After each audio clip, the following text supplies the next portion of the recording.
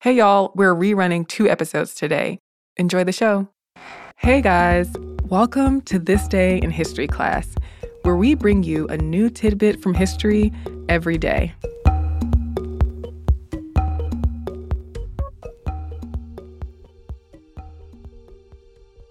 The day was June 5th, 1981. The Morbidity and Mortality Weekly Report, published by the U.S. Center for Disease Control, released an article called Pneumocystis pneumonia, Los Angeles. The article detailed 5 cases of pneumocystis carinii pneumonia, or PCP, which is a rare lung infection. The cases were all in Los Angeles, and all of the men identified in the report as having PCP were young, white, and gay.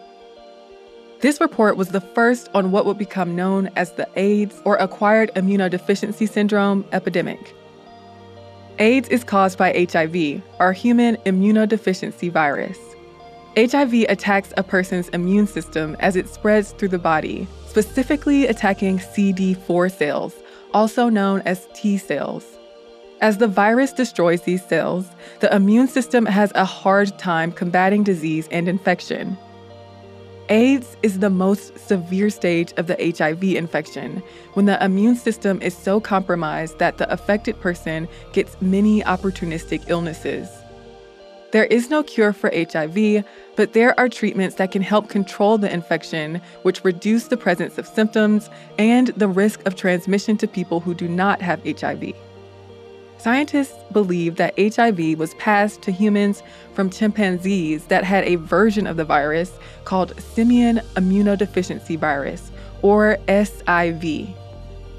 HIV could have been transmitted from apes to humans as early as the late 1800s and spread across the world since. Though the virus had been in the United States since at least the 1970s, it was not reported until the 1981 article. Local clinicians and the Epidemic Intelligence Service officer at the Los Angeles County Department of Public Health created the report and sent it to the Morbidity and Mortality Weekly Report for publication in May of 1981. Before the journal published the report, the editorial staff sent it to the CDC for review by experts in parasitic and sexually transmitted infections.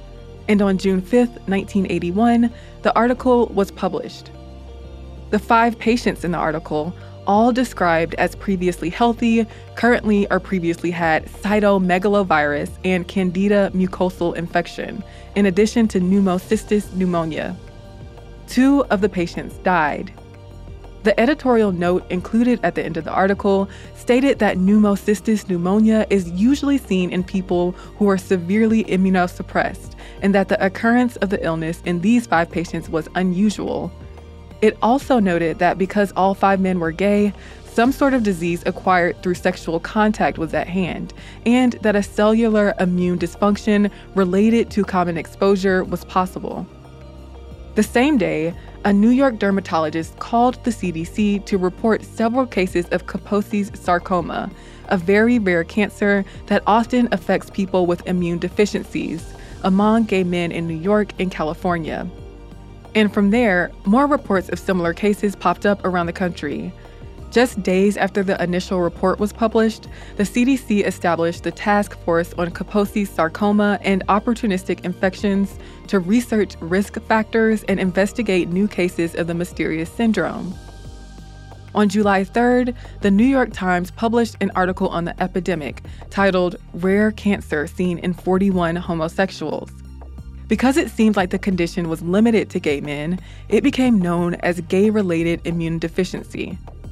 As the epidemic received more media attention, the misnomer gay cancer entered the public lexicon. But in September of 1982, the term AIDS was used to describe the syndrome for the first time. Though it was known that people besides men who have sex with men can get AIDS, perception of AIDS as a gay disease persisted. After researchers found out that HIV causes AIDS in 1984, HIV tests were developed. And in 1987, the first antiretroviral medication for HIV, called AZT, was released. Throughout the 1980s, the number of cases of HIV/AIDS increased, and so did the number of deaths caused by complications of AIDS. After that, the number of new cases and deaths declined. Men who have sex with men, people of color, transgender women who have sex with men, and injection drug users are at high risk for getting HIV. I'm Eve Jeffcoat, and hopefully you know a little more about history today than you did yesterday. And an additional note about the presence of HIV in the States: there's a long-standing myth that a French-Canadian flight attendant was patient zero in the U.S. as he picked up HIV in Haiti or Africa and spread it across the States, but scientists declared that this was not the case in 2016. If you want to learn more about history, you can listen to my new podcast called Unpopular.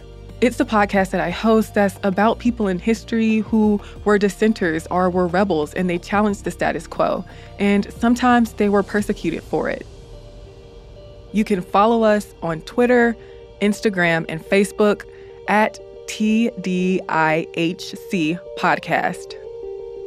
Thank you again for listening, and we'll see you tomorrow.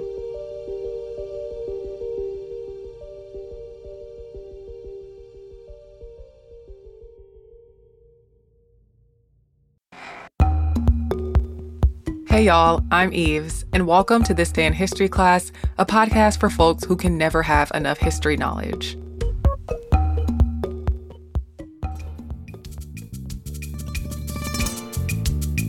The day was June 5th, 1878. Revolutionary leader Pancho Villa was born in Mexico. Villa was an important and controversial figure in the Mexican Revolution, and he's celebrated by many as a folk hero. In his young adult years, Villa was involved in banditry.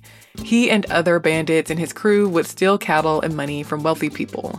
Later, Villa would become known as a kind of Robin Hood, robbing the rich and giving to the poor. At the time, Porfirio Diaz was the president of Mexico. Diaz was a controversial figure. While he promoted economic progress, his policies benefited hacendados, or estate owners, and other wealthy people, while they hurt rural laborers. The Mexican Revolution started when people began challenging Diaz's regime in 1910.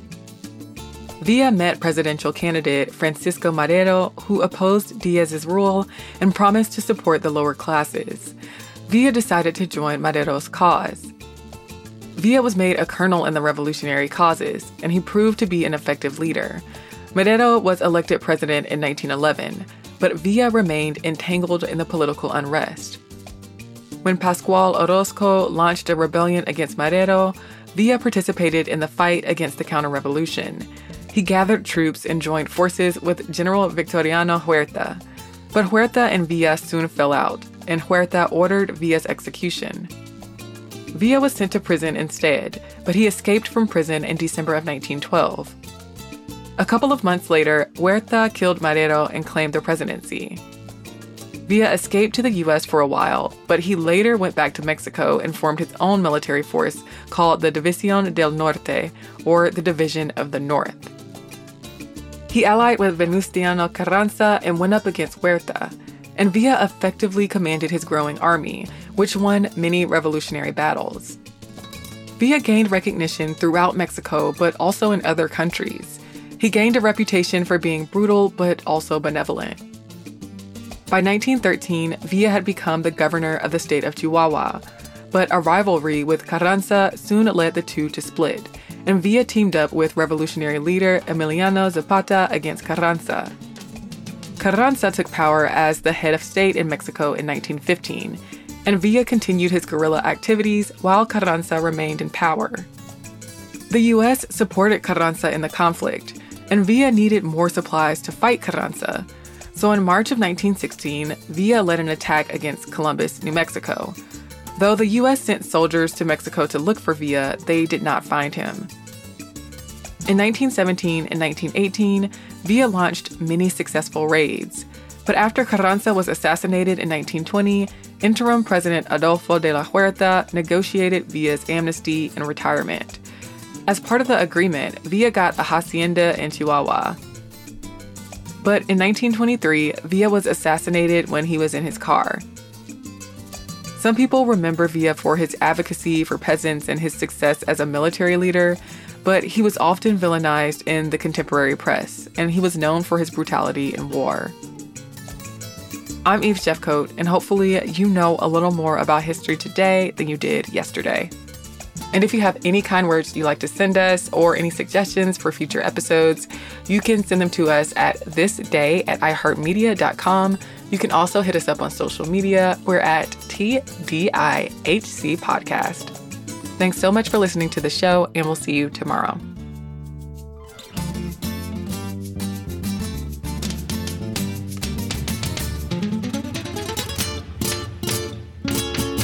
For more podcasts from iHeartRadio, visit the iHeartRadio app, Apple Podcasts, or wherever you listen to your favorite shows.